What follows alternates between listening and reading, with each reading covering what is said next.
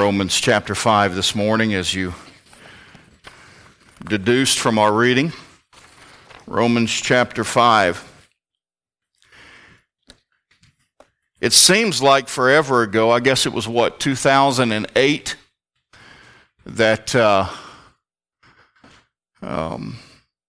a relatively unknown senator from Illinois mounted a presidential campaign, and he built it around one word. Does anybody remember that word? It wasn't change. That was one of the words, but the big word that he had a lot of. Anybody remember that? Hope. Hope. Evidently, it resonated with a lot of people because he won by a landslide. And, some would argue the opponent, the candidate that ran against him, was a weaker candidate. I don't know. I just think the country was in a place in which that word hope said a lot to them. Here's the problem. The normal pedestrian understanding of hope does not come close to what real biblical hope actually is. You see, when we say I hope something, what we're really saying is I have this wish, this wispy desire to see something come to pass. That is not what biblical hope is. Almost without exception, when you see the word hope in the Bible, it speaks to a confident expectation that God will come through on what he said he'd do. If I'm speaking biblically and I tell you that I have a hope of heaven, I am not saying to you that, well, I have this wispy hope that maybe I might make it. No. My hope is an expectant confidence that I am going to wake up in the presence of the Lord Jesus Christ, not because of anything that I've done, but because of everything that he's done. Amen. If I don't make it to heaven, it'll be because God didn't come through. Yeah. But I'm happy to report to you that God's Word teaches us, amen, and experience teaches us that God never fails. Right. He never comes up short. He never leaves anything lacking. He is perfect in every respect, and you can trust him. You can place an expectant confidence in God that he's going to do what he said he's going to do. And we would understand that the world is in desperate, desperate need of this kind of hope. That's right. But you know what else? Christians are in desperate need of this kind of hope. That's right. I have known a lot of Christians, and I have been a Christian that found myself in a hopeless condition. I lived as though God were dead. I lived as though there was no answers. I lived as though there was no hope. And maybe there's somebody here today in this room, maybe there's somebody watching online, that you find yourself in a hopeless place. Well, the message this morning, I trust, will help you. I want to speak to you on the doctrine of hope. The doctrine of hope. Father, would you please help us today to get what we need, that we might be for you what you expect us to be. That may mean somebody needs to be saved. It may mean somebody needs to be encouraged. It may mean somebody needs to be convicted and get things right and repentant. Maybe somebody needs some kind of answer. I don't know, God. But I know you're the only answer. So, Lord, would you speak to us? Would you help us? And would you build in us that hope we so desperately need? And may Jesus be lifted up today. For it's in his name we ask these things. Amen. I just want to look at three things this morning. Three things. First of all, the property of hope. Now, what do I mean by property? Well, if you're going to build something, you need to have property, don't you? You got to have somewhere to build it. The property of hope. So if you were looking for hope, where hope has been built, where would you find hope? Does hope have an address? It does. It does. It's on a very specific property. Verse number 1. Therefore, being justified by faith, we have peace with God through our Lord Jesus Christ, by whom also we have access by faith into this grace wherein we stand, and rejoice in hope of the glory of God. Upon what property is real hope built? It is built upon the faith and the shed blood of Jesus Christ. That is the only property upon which you will find real hope. Faith in the shed blood of Jesus Christ. No other foundation is secure enough for real hope to be built upon it. Mr. Obama spent 8 years talking about hope, and yet we find ourselves still hopeless. Mr. Trump worked for 4 years to build something. We find ourselves without hope. Mr. Biden, for the last several years, and some would hope into the next 4. What do we find? Presidents come and go. Congresses come and go. Supreme Courts come and go.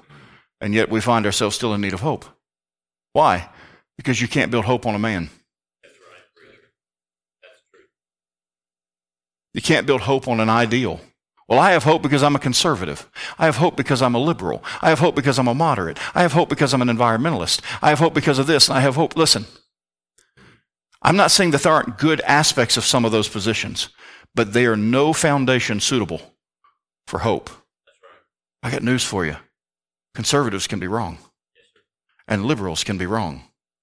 And environmentalists can be wrong. Here's one, I'm going to get in trouble. Baptists can be wrong. If you've put your hope on your denomination, friend, guess what? That's not strong enough to hold up hope. It's not. An experience. Well, my hope is based on what I have felt and what I have experienced. Oh, friend, then your hope will crumble. My hope is built upon my friends. My hope is built upon my family. I got news for you. Friends and family can fail you. They will crumble underneath the weight of hope. It's not built on a philosophy. So where then must hope be built? It's just like the songwriter said. My hope is built on nothing less than Jesus' blood and righteousness. I dare not trust the sweetest frame, but wholly lean on Jesus' name. On Christ the solid rock I stand. All other ground is sinking sand. I don't understand why my hope doesn't last, Andy. First thing you got to look is what property are you on? Because if you're on the property of philosophy, if you're on the property of your friends, if you're on the property of a personality, if you're on the property of your own understanding, if you're on the property of your experience, if you're on the property of an ideal, if you're on any other property than faith in the shed blood of Jesus Christ, then whatever hope you think you have will, not might, not could, not should, it will crumble. So if you want to have real hope, the very first thing you do is get to the right property. Now, we like this one, but we tend to not like the second one. If you want real hope, you got to get to the right property. But I'll tell you what else you need. You need to be prepared to undergo a process. Boy, we don't like processes, do we? And I was thinking on this morning.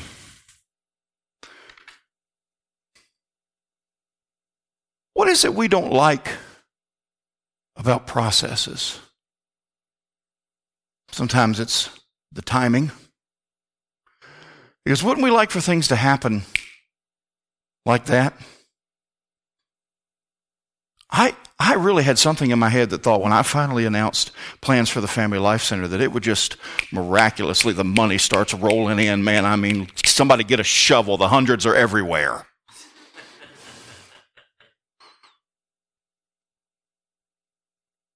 That was 2020.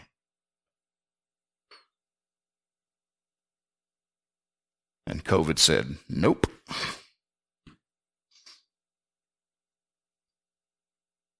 I don't like the process. Sometimes it's not about the timing, though. Sometimes it's about the work. I would be as thin as a rail if it didn't involve the exertion of exercise.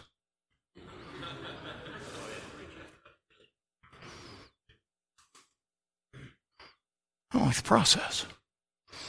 But you know what I think is fundamentally the biggest issue with buying into a process? Tony, I'm going to give this to you. You feel free to use it. You don't even have to quote me, okay? Because it probably came from somewhere else. The biggest issue with process and why we struggle with it is because we have to admit, when we enter into a process, we have to admit that it was put together by somebody who knows something we don't. That's true. When I worked for Boehringer Ingelheim Chemicals, I made drugs. I have to be very clear when I say what I used to do because I used to be in the drug business.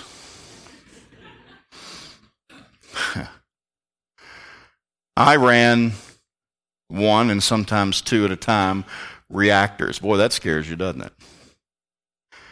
And I made drugs like guaifenesin. If you're familiar with guaifenesin, you know that that's what's in Mucinex. Never had a cold the whole time I worked for Boehringer Ingelheim.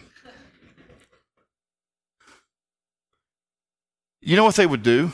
They would hand us a formula, they would hand us a recipe, and we were to do that on those reactors. We were to program in those parameters and let the machines do their work.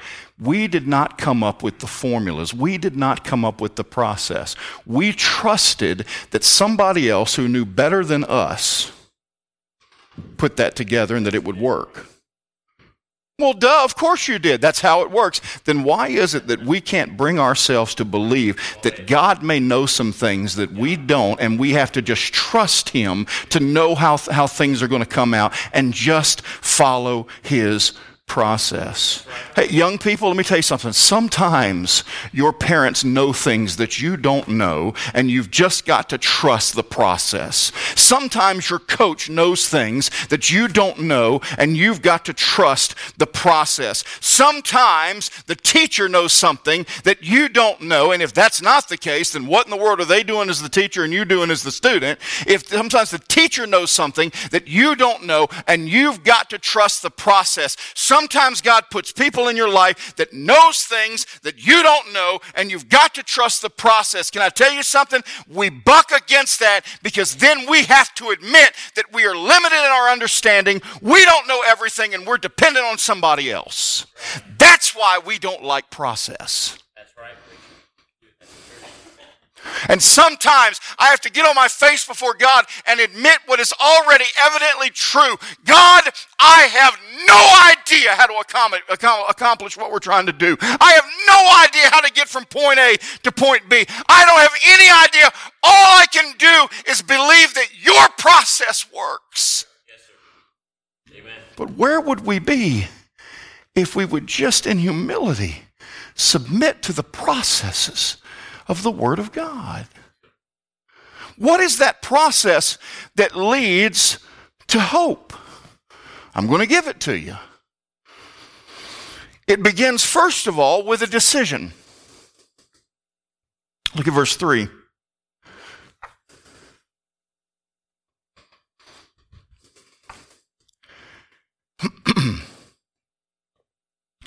It says, in verse number 3, and not only so, but we glory in tribulations. We glory. Here's something interesting. The word glory in verse 3 is the same Greek word as one that's found in verse 2. So let's go back. Verse number 2. By whom also we have access by faith into this grace wherein we stand and rejoice. So you could just as easily there say, we rejoice in tribulation. What do we know about rejoicing? What do we know about joy? Joy is a decision. I don't decide whether or not to be happy. That is completely contingent upon my circumstances, the happenings of my life. But I decide whether or not to have joy.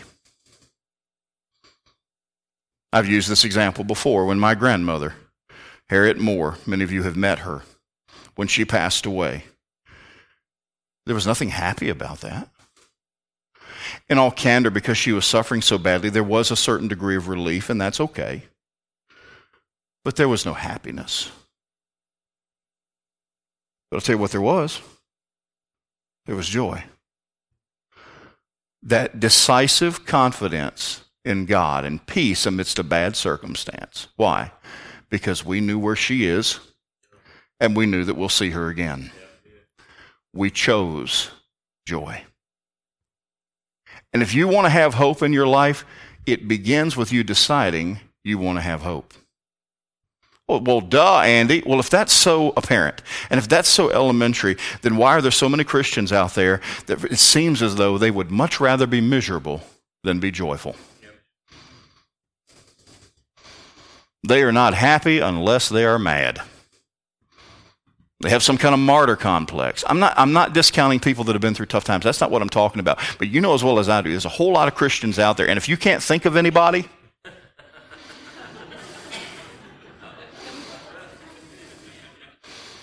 it's probably you. Boy, it's a beautiful day God's given us today, isn't it? I hear it's going to rain tomorrow.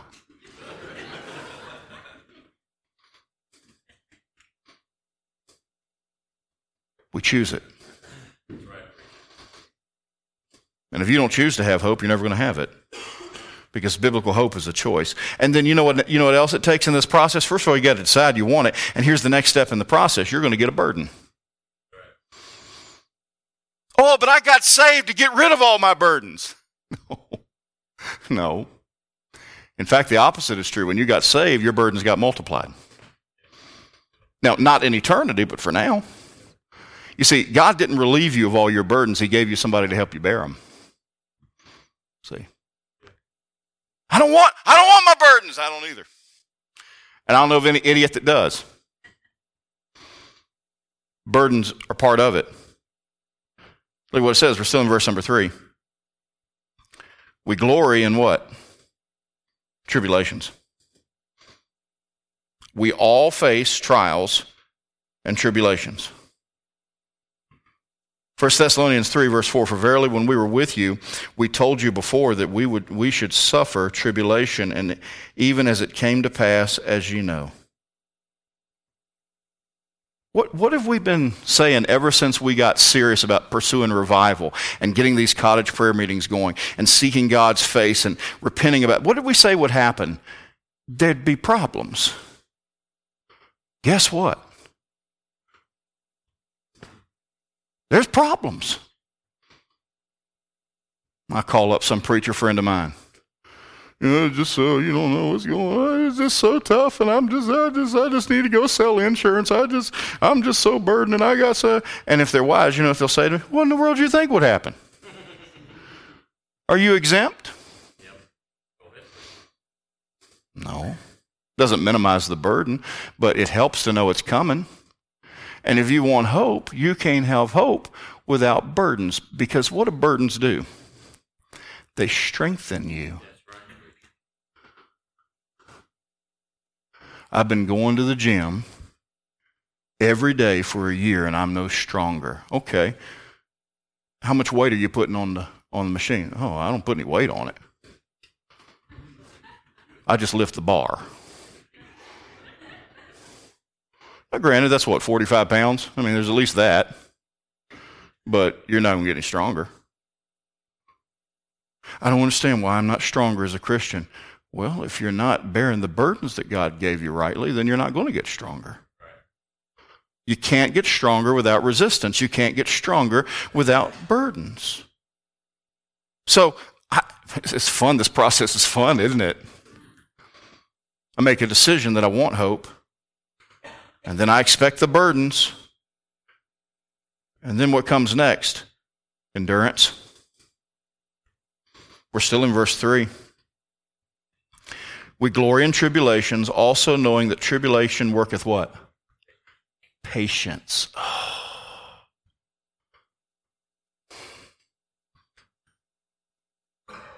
I don't know of anyone that possesses an inherent desire to learn patience. Somebody just yesterday made a remark about how wonderful our DMV is because you never have to wait. They don't realize they've called down judgment upon their lives. They will wait every time they go in the DMV from now on. Why? Because God's going to teach them patience. I don't like patience. But patience here doesn't just mean, it means endurance, but it doesn't just mean endurance, friend. It means cheerful endurance. Easy preaching, hard living. Cheerful endurance. The more burdens we bear, the more God empowers us to bear more. Have you ever known a Christian that it seemed like every little thing that came into their lives, they just fell apart? Have you ever known a Christian that you know good and well, they're burdened down with all kinds of things, and yet to be with them is an encouragement? They have such faith. How does that happen? Those burdens have strengthened them, and now they have endurance. You see, I have to learn to carry those burdens, because one day I may be called upon to carry you. You may be called upon to carry me. All parents carry their kids, their grandkids. How do we get strong enough to bear up and endure those tough times? Patience. Burdens, rightly handled. Oh, this process is fun, isn't it? It begins with a decision, and then you accept your burdens, and then you get endurance. And do you know what endurance produces? Belief. We're in verse number 4. Tribulation worketh patience, and patience experience. Experience. Now, what does experience mean? It doesn't just mean you've lived through something. Yeah, I've experienced that. It means you've emerged stronger in faith and more apparent in your strength. It means when you come out of that trial, when you have endured that trial patiently, and you come out on the other side, you have grown in your faith, but also others can look at you and say, there's a tried and true Christian that God has brought through that fire, and they're stronger for it, and they're encouraged by that. Now, what does all of that do? What does all of that do when you begin by making a decision? You take on your burden, you build endurance, and it results in belief in you and in others. What happens? Well, let's read it again. Verse number 3.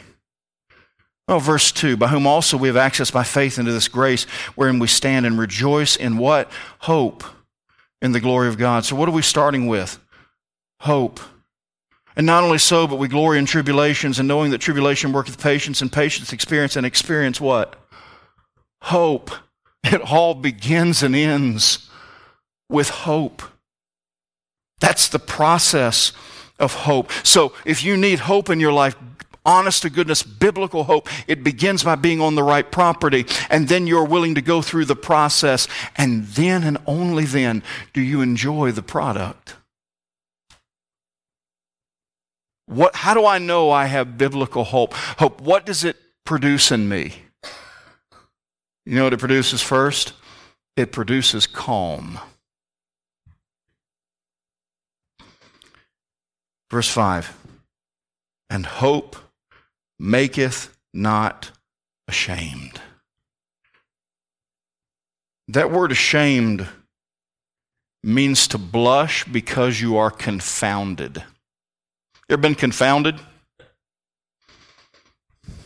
The first time I tried to explain football to my sister, she was confounded. To this day, I don't think she knows what 2nd and 13 means. What does it mean? It means second down, 13 yards to go to first. Well, it's only 10 yards for a first down. I know. But they lost 3 yards. How'd you lose 3 yards? Well, they went behind the line of scrimmage. Oh, forget it. She was confounded. She was confounded. Have you ever found yourself in life, you just didn't understand something that was going on? And no matter how many times the Bible explained it, or the preacher explained it, or the Christian friend, you just were blushed with being completely just cattywampus about the whole thing. You know, it says, when you have biblical hope, you never do that. It doesn't mean you understand everything, but it doesn't throw you for a loop. Okay, I don't understand what's going on, but I'm not going to panic. I'm going to remain calm. I'm going to remain calm. There's a peace that comes from this process. You know what else? Second product of hope, there's calm. There's also cheer. Cheer. You feel better about things. We're still in verse 5. And hope maketh not ashamed, because of the love of God is shed abroad in our hearts by the Holy Ghost, which is given unto us.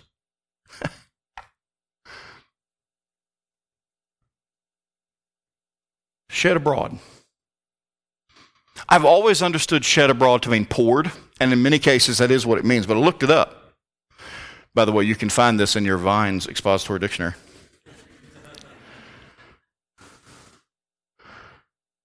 Do you know what else it means? Gushed. Which do you think is the better understanding when we're talking about the love of God being shed abroad in your hearts? Does he just pour it, or is it gushing? You tell me. When you have this hope, your awareness of God's love, it is just pouring out of you. You just sense it. You just know it's there. In fact, a good way to illustrate this would be what Jesus himself said. John 10:10, the thief cometh not but for to steal and to kill and to destroy. I am come that they might have life and that they might have it more abundantly. We're not talking about money necessarily. We're not talking about riches and fame and fortune and accomplishment. I'll tell you what we are talking about. We're talking about that sure and certain understanding that God loves me and that I can never go beyond his love. Whew. And it's wonderful. You've heard the story of D.L. Moody.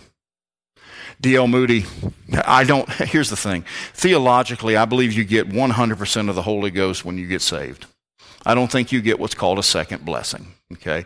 I think something happens, but it's not that you get more of the Holy Ghost, it's that the Holy Ghost gets more of you, okay? But there were two ladies that were praying for Mr. Moody.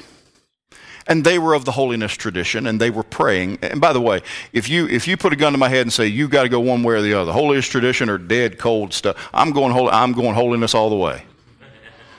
Okay? Man, it's hot in here, y'all. D.L. Moody had these two ladies praying for him that he would receive what they called the second blessing. By the way, you can pray for something using the wrong terminology, and God will still honor that prayer because you want the right thing. Okay, God's a big enough God. He can see through our weird speech sometimes. And they prayed, and they prayed, and they prayed, and they prayed, and D.L. Moody was walking down the street, and it just hit him. It just hit him. Just something came upon him. And we Baptists, we're so scared of experience and feelings. Listen, if it lines up with the Word of God, have at it and enjoy it. You know? Well, I just want to make sure that I'm a good Baptist. No, just enjoy what God has for you. And if it doesn't line up with Scripture, then figure that out. All right? Goodness, we made ourselves so cold and dead. He happened to be at the home of a friend of his, and he came in, and he said, my brother, do you have a spare room I can use for a minute? And he says, of course, Mr. Moody. And he goes upstairs to that spare room, and here's what he cried out. Oh, God, stay your hand of blessing ere I die. Your love is so apparent to me. It is so overwhelming to me. I think it's going to kill me. You ever had a moment like that? Here's the thing. You should. If we don't, that's abnormal, because normal Christianity means we get overwhelmed with a God who has shed abroad, has gushed out his love upon our hearts through the Holy Ghost of God. We've gotten so scared of the Holy Ghost because we don't want to be called Pentecostal that we've relegated him to some spooky thing over here that we only need when we want revival. I'm telling you, if you're saved today, the Holy Ghost lives in you and wants to take control of you and wants to do something great in you, and he wants to just gush out God's love everywhere. Have at it. Enjoy it. Because that's what he means for us. And if you have biblical hope, let me tell you what it's going to do. It's going to bring some cheer. It's going to make you happy. It's going to magnify that joy. The product of hope is calm, cheer. And then lastly, confidence. Confidence.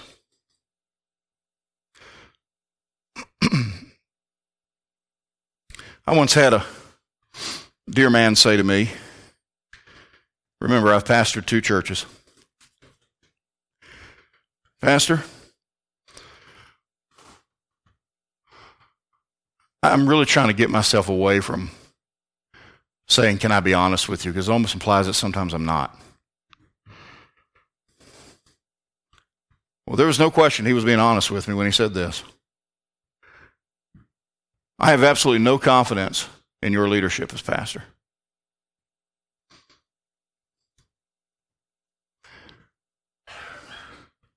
Dear man, I can truly stand here and tell you I love him. As far as I know, he's still with us. Not with us. In this church, I'm going to be like, no, still on the earth. Man, we couldn't agree on anything. And it was just something the Holy Spirit gave me in that moment. Because I go to the flesh in times like that. And you do too. Well, I'll have you know. But something just come over me. And I just sighed. I said, brother, we just found something we agree on. What? I don't have any confidence in me either.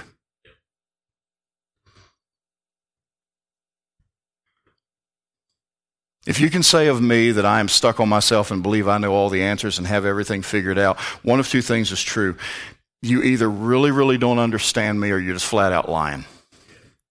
Because again, I stand here to tell you what I've told you all along. The more I do this, the less I know how to do it. And sometimes I have no idea what to do.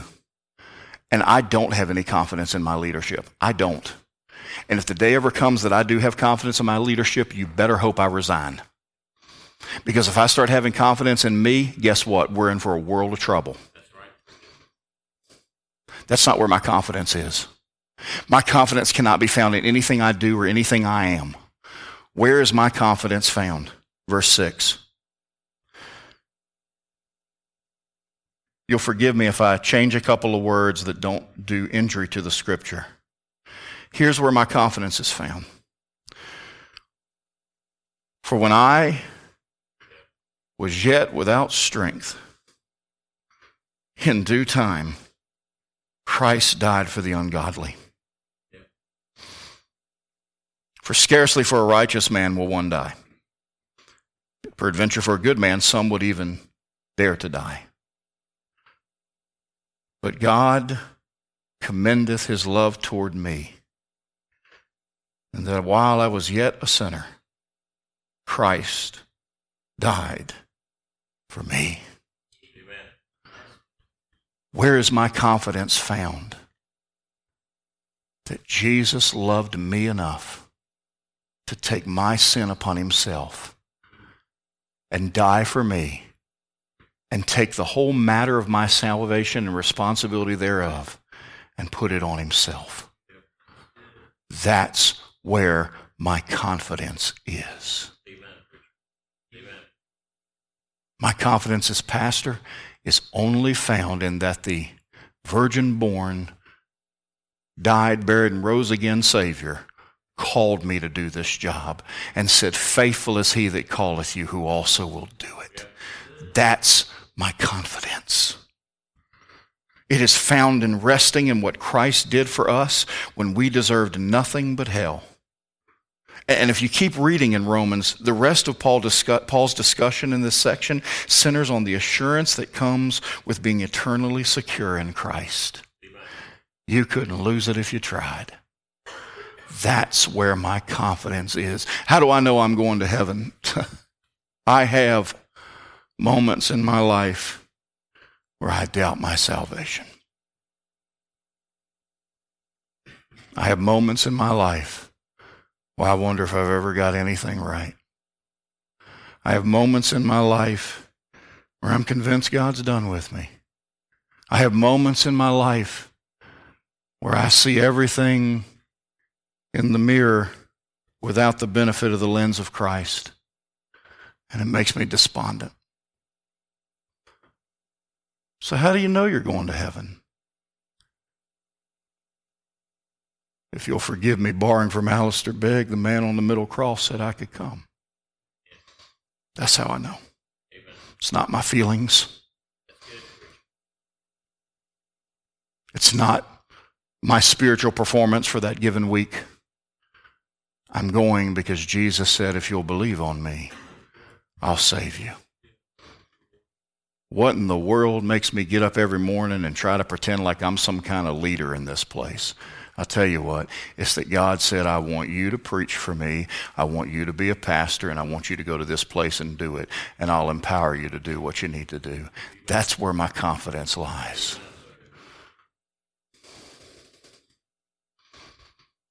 So what?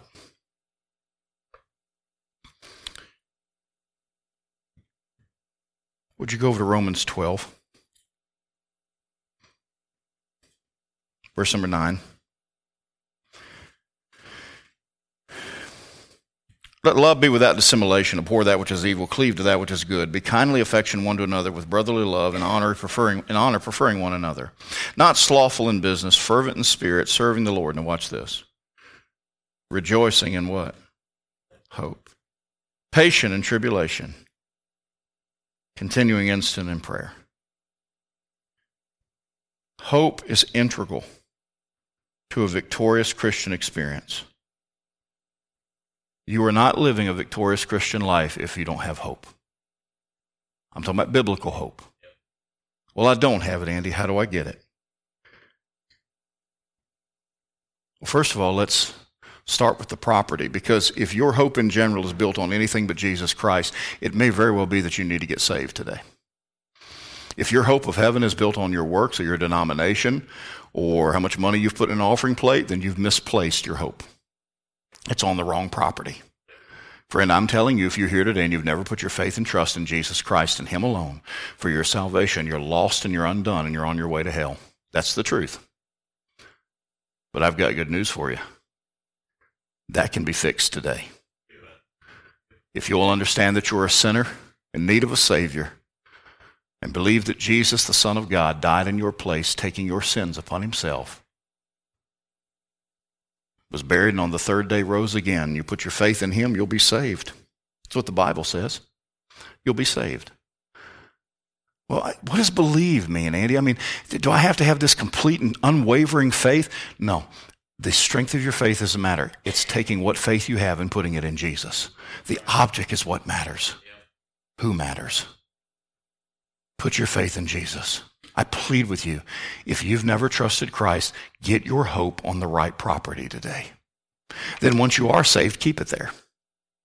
It never changes.